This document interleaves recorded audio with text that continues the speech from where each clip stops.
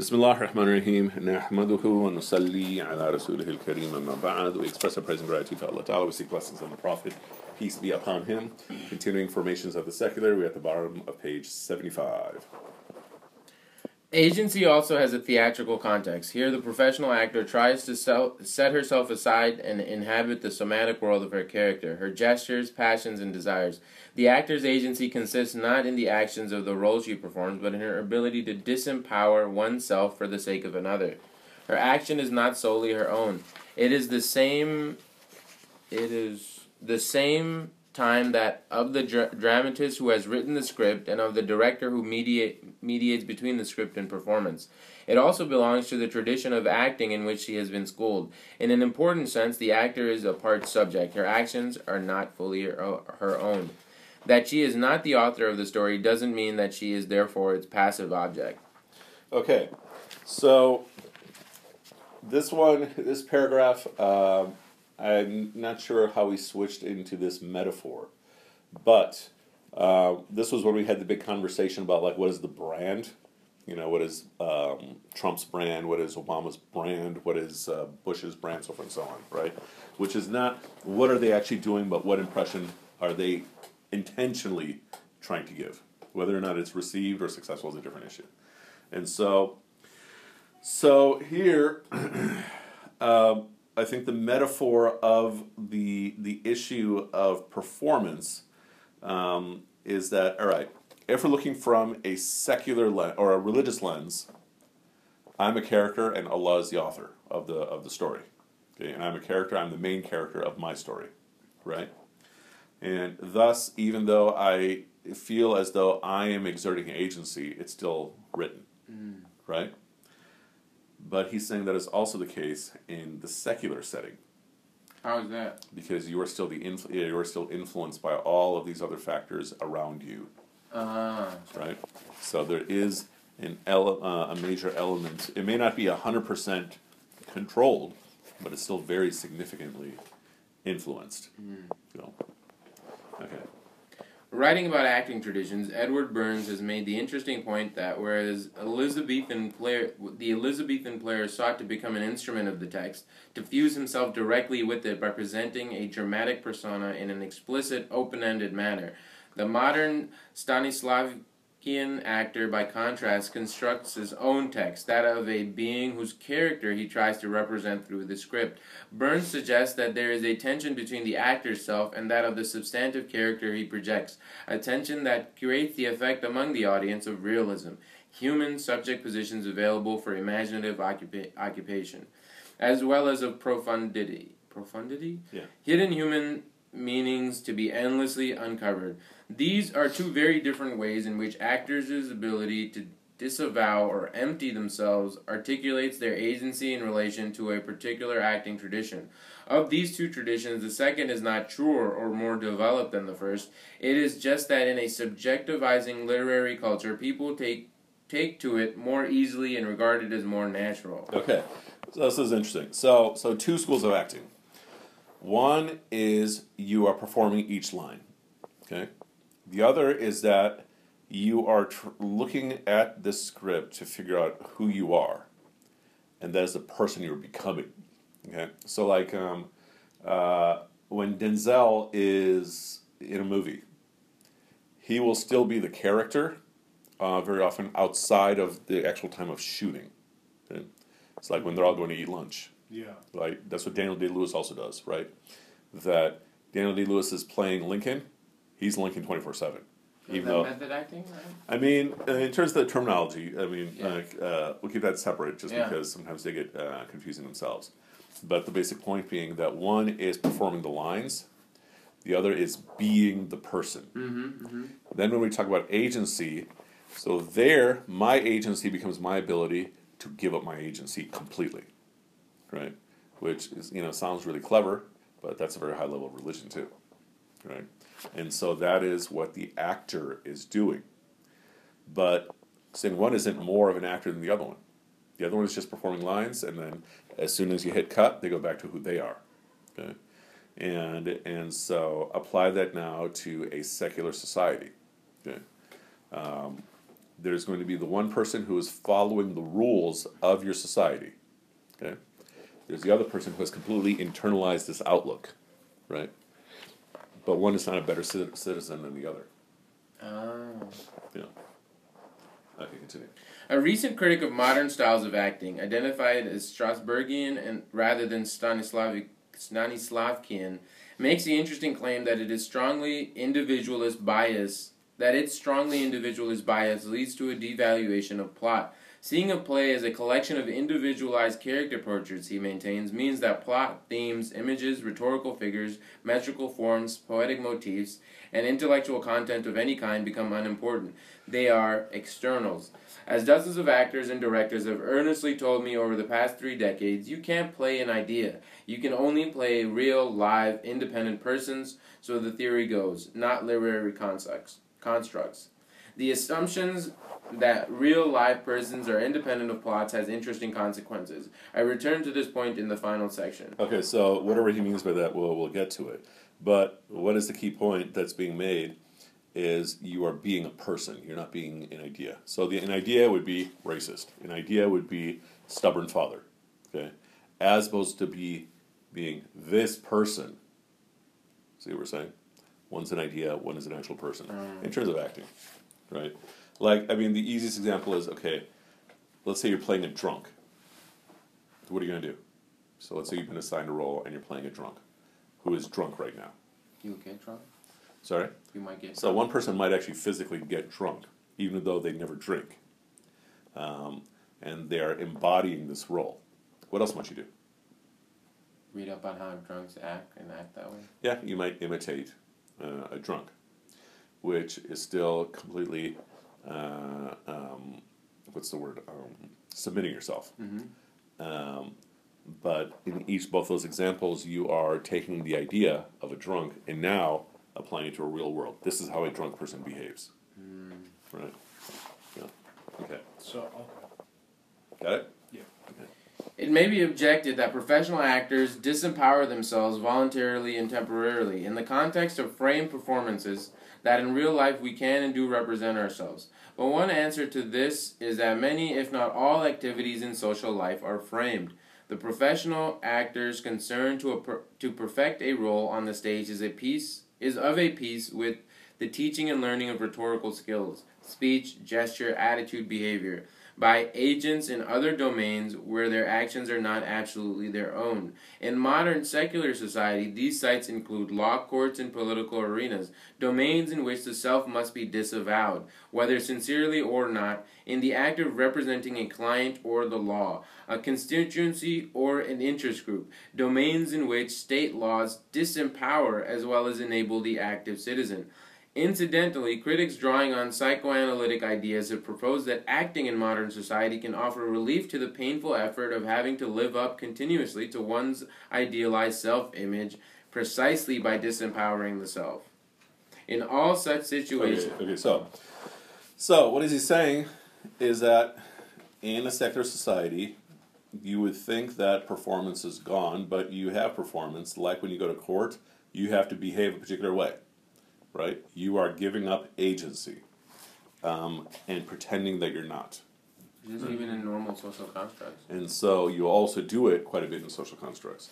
But like in the court, you're going to stand up when you're supposed to, even though you have no interest because you're being coerced to do so. If you don't, it's going to affect you in real ways. Right? Meaning in friendship, you can get away with not performance. Mm-hmm. But in most public realms in a society, including a secular society, there's an amount of performance you have to do. So you don't really get to preserve your agency like Yeah. you're claiming. You're giving up your agency. You still right? have to give it up. And you may not even notice it because it's become so normal. Like, as I read this, I wonder, like, when I'm here, sitting here in this chair, how much of this is really me? And I wonder if this has become so much of me that this has become more of the real me than whatever the real me would have been. Yeah. Right? I don't know. Right? Dun, dun, dun. But that is very much professional life.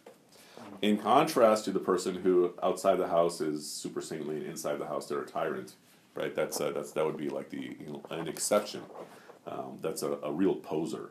But we're just saying that in a public realm, there's going to be an amount of conformity, which here we're calling performance. Okay?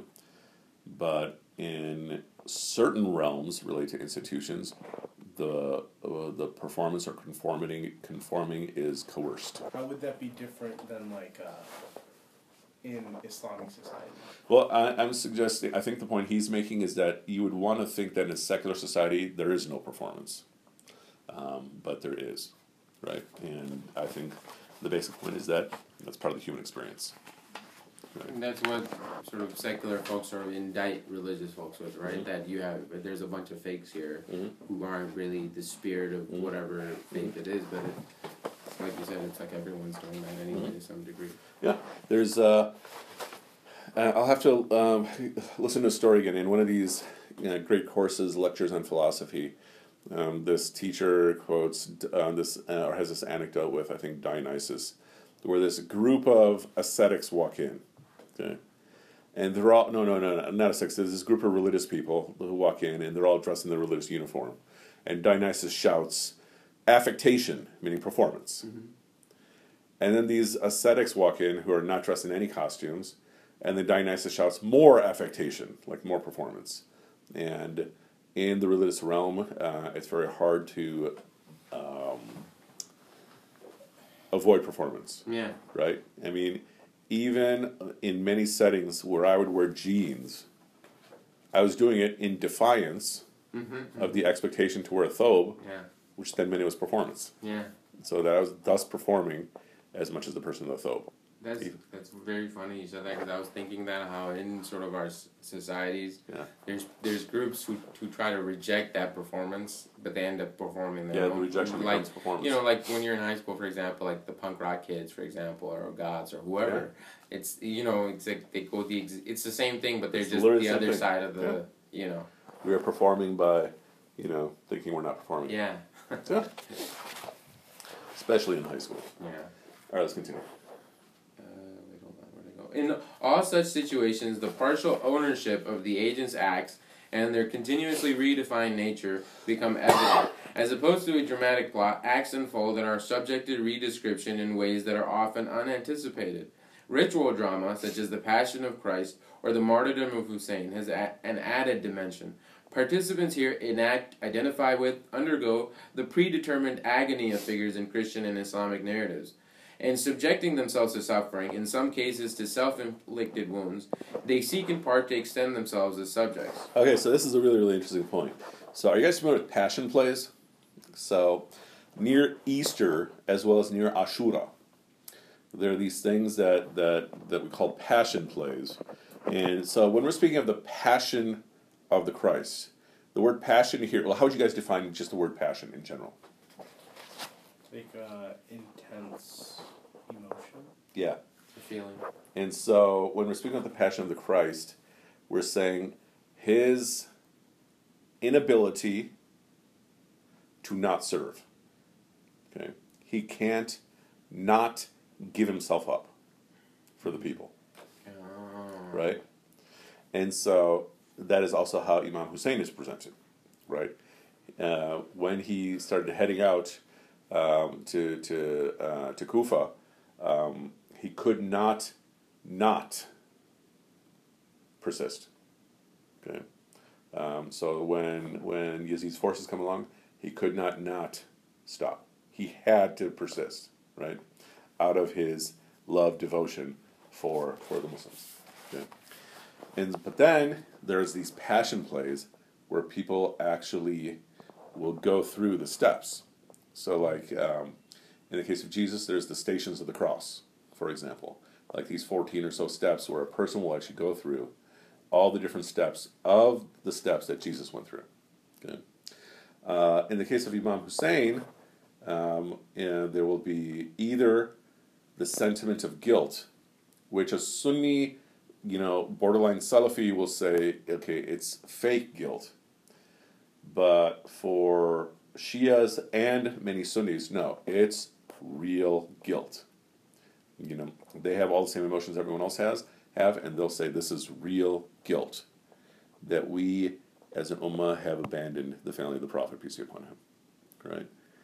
And so they themselves, like with matam, you guys familiar with matam, right? That's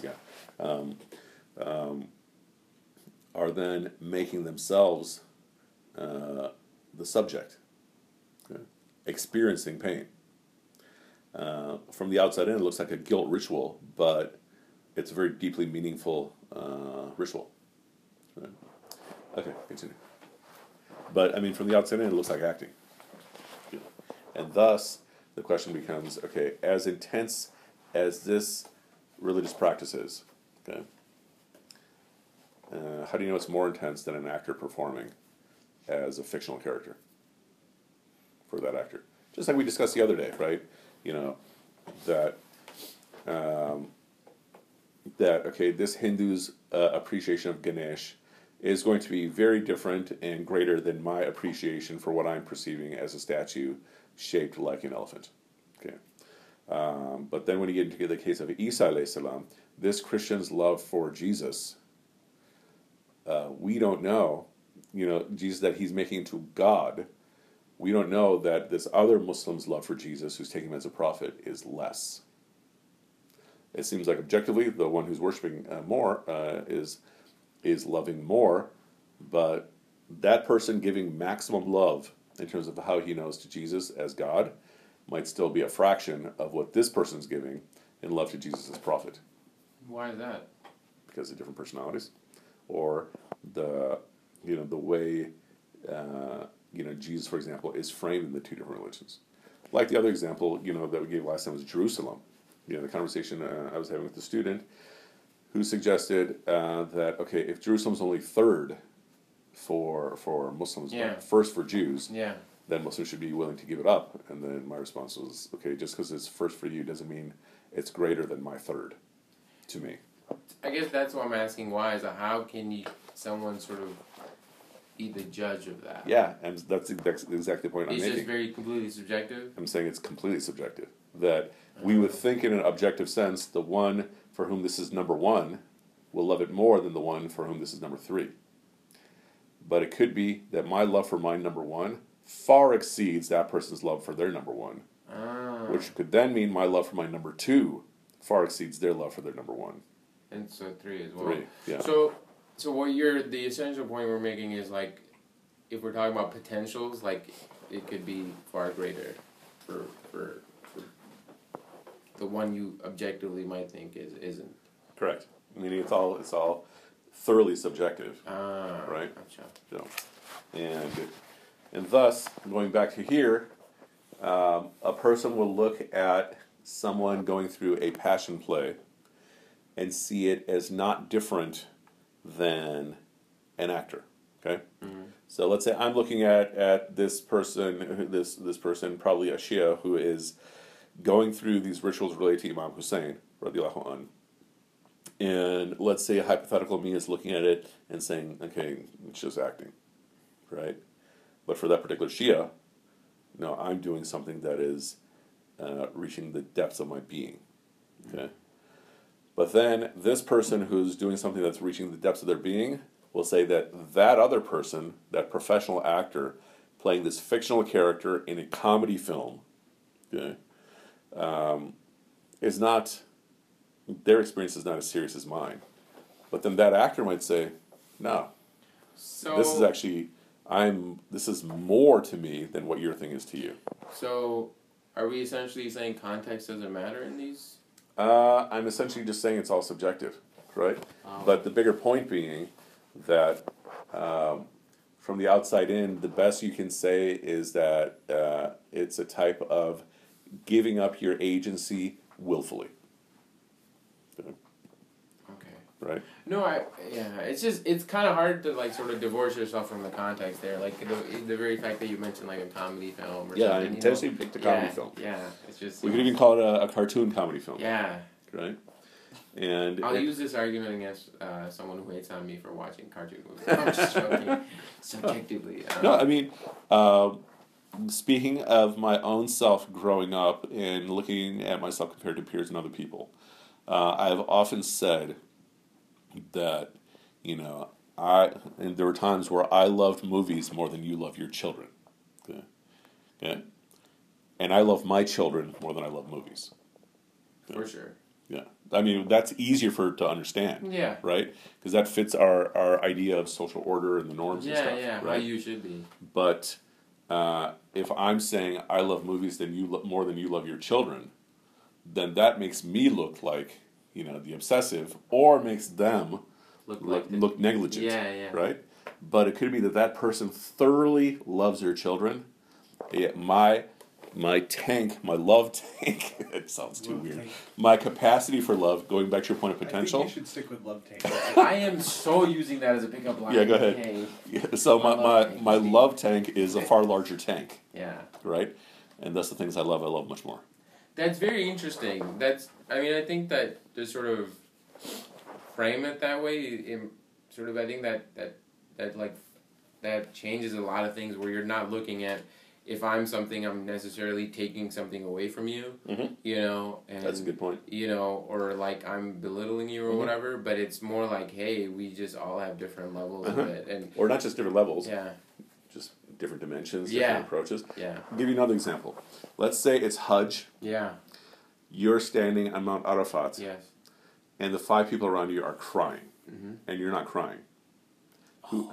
Who has the higher iman? That's a good one. Because we would think it's the people who are crying. Yeah. No, that's definitely the criers. Yeah, I mean that's the general notion, but maybe that this person who is not crying, might even be happy, has way higher iman than people who are crying. I think that's a really good point, especially for Muslims. I think it's just because, also for just, folks like us who grew up here, because we often tend to think certain performative aspects mean, certain religious states. Yeah. And we think that because we're not, and that's also kind of taught religiously as well. Yeah. Or taught, community-wise. It's community-wise, and you kind of, or you kind of, I think people also make a leap because they, for example, a scholar mentioned a story of someone crying, right? Yeah. So you automatically put that in your head that this is a high station. Yeah.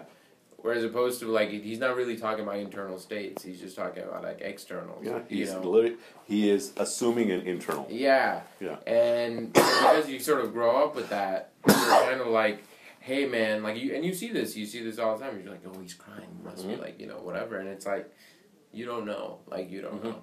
Yeah, that's the bottom line. Because now, connect that with the person with the long beard, or the person who uses miswak, or the person who dresses in robes. Yeah. And let's say that person on top of that cries. Yeah. It doesn't mean that this other person who looks like, a guy in corporate America, doesn't mean that the first person has higher iman than the second person. What would you say then, because I feel like I've sort of internalized this, and I feel like it's a negative, I'm not sure, where, for example, I know in our tradition there's this aspect of folks who, on account of them sort of being, seekers or what have you, they seem to be able to sort of glean someone who is at a higher spiritual station than themselves, and they're like, oh, this person is it, and I should go and study under them or do whatever. How does that work then? I mean, I do think there are some people who do that, and I think there's some people who are deluded. Right?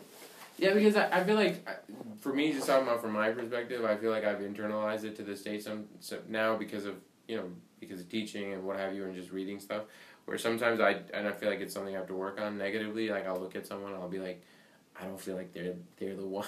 You know what I'm saying? And I feel like, why should I be doing this? And I just feel like, and I also feel like a lot of my sort of standards are very superficial. Well, I mean, the other extreme is what a lot of people in our community do is that they take the superficial as indications of great spirituality. Yeah. Right?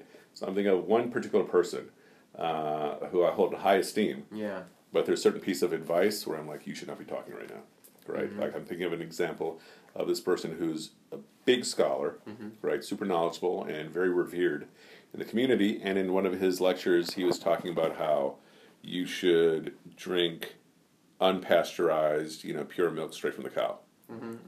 And in my mind, I was like, yeah, you should not be talking right now. Yeah. This is outside of your realm, right? Yeah. And everyone in the room, because they feel like you talk to angels, essentially, they're all going to start doing it, and who knows how many of them are going to get sick. I feel like that just seems to be...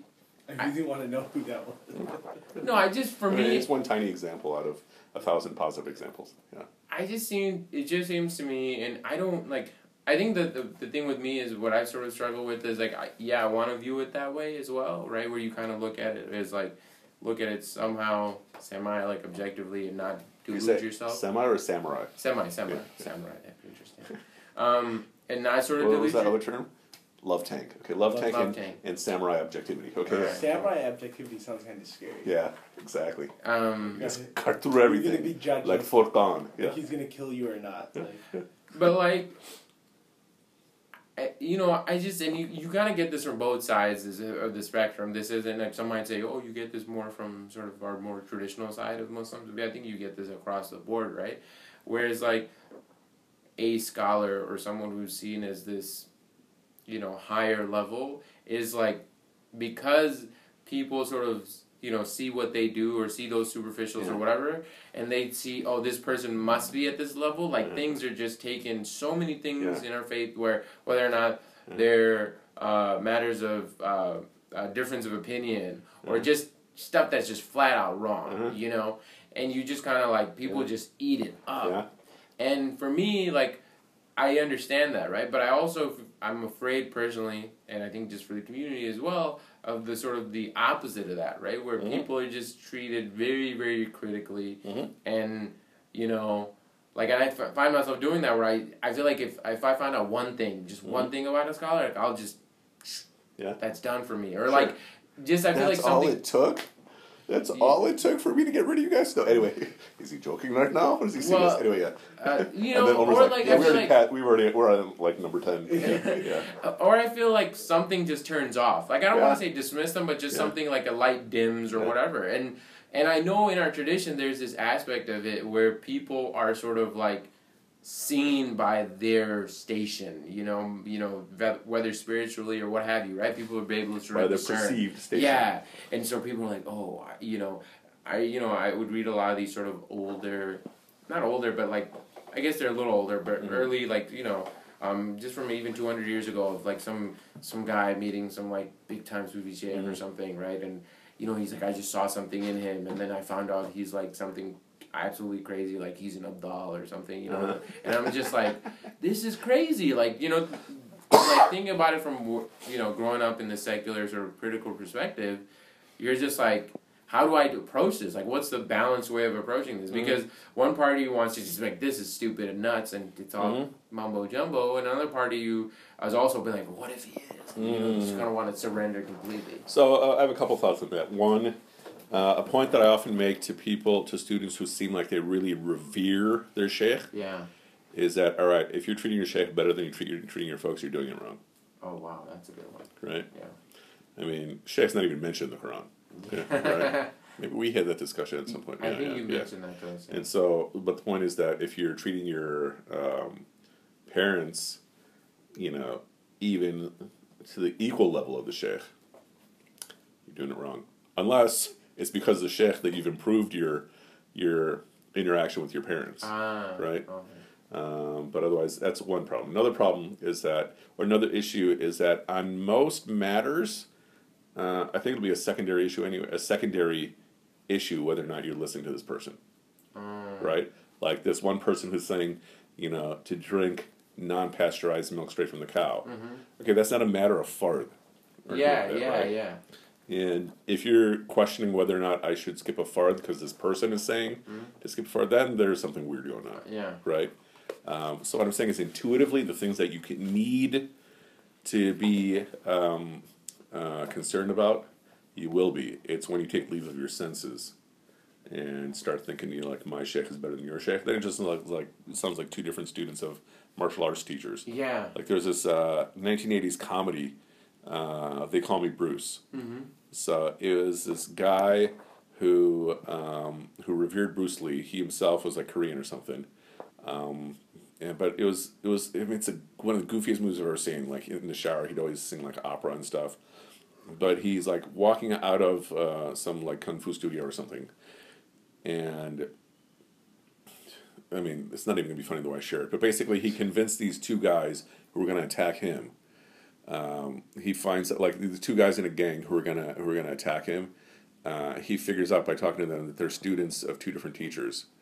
And so then he starts saying, you know, like, yeah, I mean, your teacher sucks, but your teacher really sucks. And then these guys start beating each other up, and this guy walks away, right? But that's how people get with their sheikh, right? You know, I used to see it with how people were about Dr. Asrar. I used to see it with how people were about Imam WD. I used to see it with how people were about Hamza Yusuf.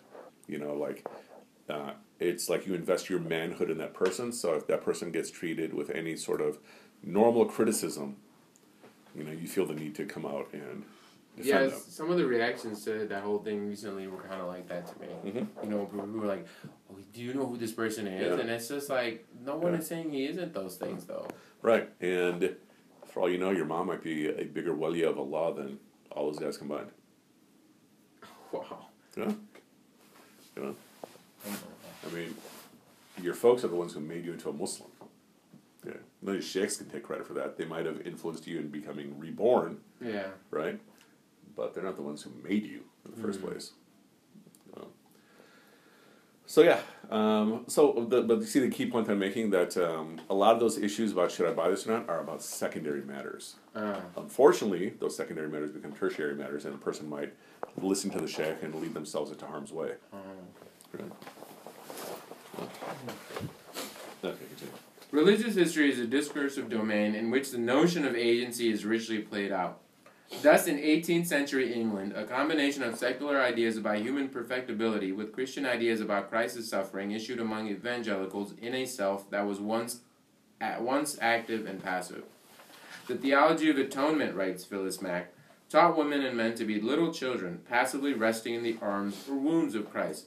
But the theology of universal perfectibility pushed them towards a firmer sense of personal autonomy or self-mastery, which in turn made it more difficult to perceive themselves as dependent on God. Okay, so this is interesting, and then I want to see what he says about... Well, okay, let's go through the whole paragraph and then... Yeah. The Methodists' attainment of self-control, habits of diet, discipline, and reflection that helped them to manage suffering, thus had the potential to threaten the very core of their faith and confidence, the power of atonement to wash away sin and conquer death. Agency both increased the desire for self-transcendence and made self-transcendence more difficult to attain. For women as well as men, the problem was not in finding the authority to speak and act, it was in remembering that the authority didn't belong to them. Because the tension was unstable, Mack believes that the unequivocal triumph of reformist activism over passivity, and therefore of a more secular, this-worldly outlook, was inevitable. But this causal drift did not render the possibility of surrender to Christ inconceivable, as the life of many Christians demonstrates. Okay, so this is an interesting point. That all right, number one, every religion is a worldview, is its own universe. Okay. But then that also applies to secondary degree of the different denominations or sects within each of the religions. So within Protestant tradition, you'll have Lutheran, Baptist, you know, other things like Anabaptist. You'll have what was the one here? Methodist, and so each one has its own sub worldview. Okay, which includes how do you make sense of some of these things, and how do you apply some of these things into your own being. Okay, and we do that too. You know, essentially we're saying, how does the world work? Okay? And so, just by virtue of the way Sunnis look at the Sahaba, that we're saying it was possible to create a generation of people, or mold or nurture a generation of people who were thoroughly loyal to the Prophet, peace be upon him, that they would never lie about the Prophet, peace be upon him. That is a huge claim, which is central to Sunni thought. Okay? And the Shia perspective on the Sahaba is almost like the mirror image. That these people were not just human, they were very human in terms of flaws and such. And, you know, they had tempers that affected their judgment and all that, right? And that doesn't necessarily contradict Sunni thought, except in the loyalty to the Prophet, peace be upon him, right? And now, but that's, by virtue of us saying that, We're saying that it is possible for that level to exist in history. Okay, we won't reach it because we don't have the prophet among us, but you can reach a high level, which then is saying transformation is possible. Okay, because those people didn't start at that level. Yeah. They transformed to that level. It's fair to say that the prophet already started at level 100 out of 100. And then when he died, he was at level 1,000. Whereas many of the Sahaba may have started at level 20 or 10 or 5 or 80 and then reached level 100. Right? And so, but that's already a statement about how humanity works, how life works.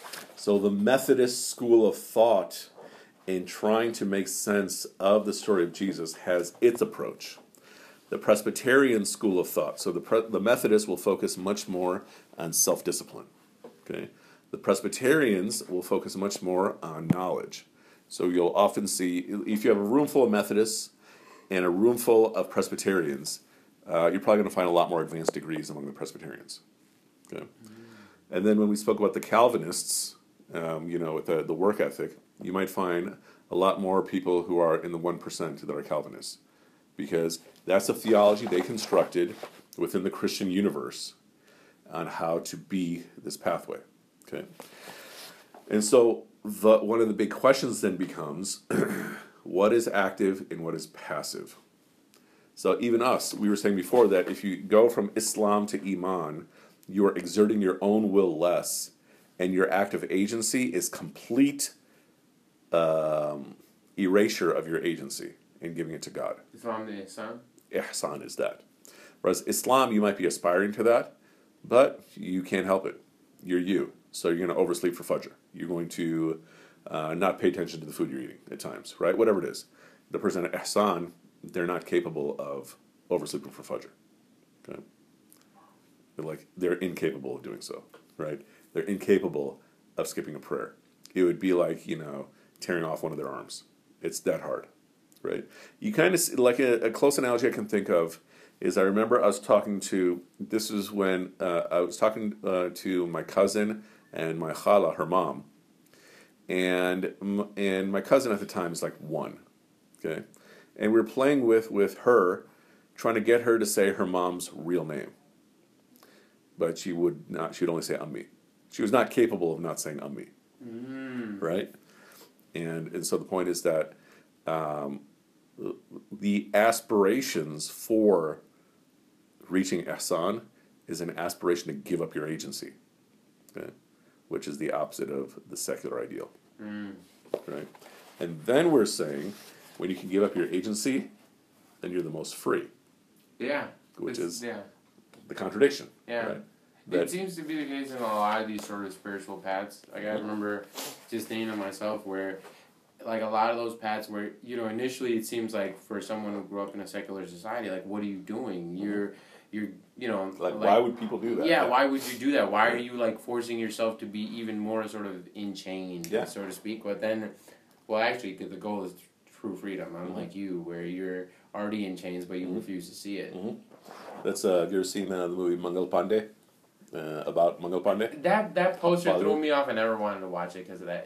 That mustache and his hair. I was just like, no, man. I know he's a great actor. And I've watched his other movies. I saw that. I was like, this is so much caricature. I just didn't want to see it. You're saying that about a Bollywood film that there's so much caricature. So imagine how much. Exactly. I'm saying, even for that, I was just like, no. But there's a line in there where what was his job? He's a sepoy, right? Yeah. So he's a sharpshooter for the British. And then he's talking to this prostitute, and he says, these prostitutes, these courtesans who are serving the British, right? And he's insulting her, saying, you guys are giving up your body for these British. Oh, what does she say in response? We might be giving up our bodies, but we're not giving up our souls like you are. Boom. Yeah. Because he was a sharpshooter. He was a sharpshooter. He's a killer. And who would be shooting? He'd be shooting Indians. Yeah. Oh. Thus, agency is a complex term whose senses emerge within semantic and institutional networks that define and make possible particular ways of relating to people, things, and oneself. Yet intention, which is variously glossed as plan, awareness, willfulness, directedness, or desire, terms whose linguistic opposites don't function grammatically in the same way. To be without desire is not to be without a plan or not be in a state of unawareness. It is often made to be central to the attribution of agency. Empowerment, a legal term referring both to the act of giving power to someone and to someone's power to act, becomes a metaphysical quality defining secular human agency. It's objective as well as preconditioned. Although the various usages of agency have very different implications that do not all hang together, cultural theory tends to reduce them to the metaphysical idea of a conscious agent subject having both the capacity and the desire to move in a singular historical direction, that of increasing self-empowerment and decreasing pain. Okay. So he's saying, what is cultural agency really all about? Increasing your empowerment and decreasing suffering. Okay. Which is what we'll get into next time. So next time we'll be on page 79, thinking about pain. Any other last questions or thoughts? The second third of Ramadan's is catching up with you. All right. Subhanakallahumma bihamdika nashhadu an la ilaha illa anta nastaghfiruka wa natubu ilayk wa akhiru da'wana alhamdulillahi rabbil alamin.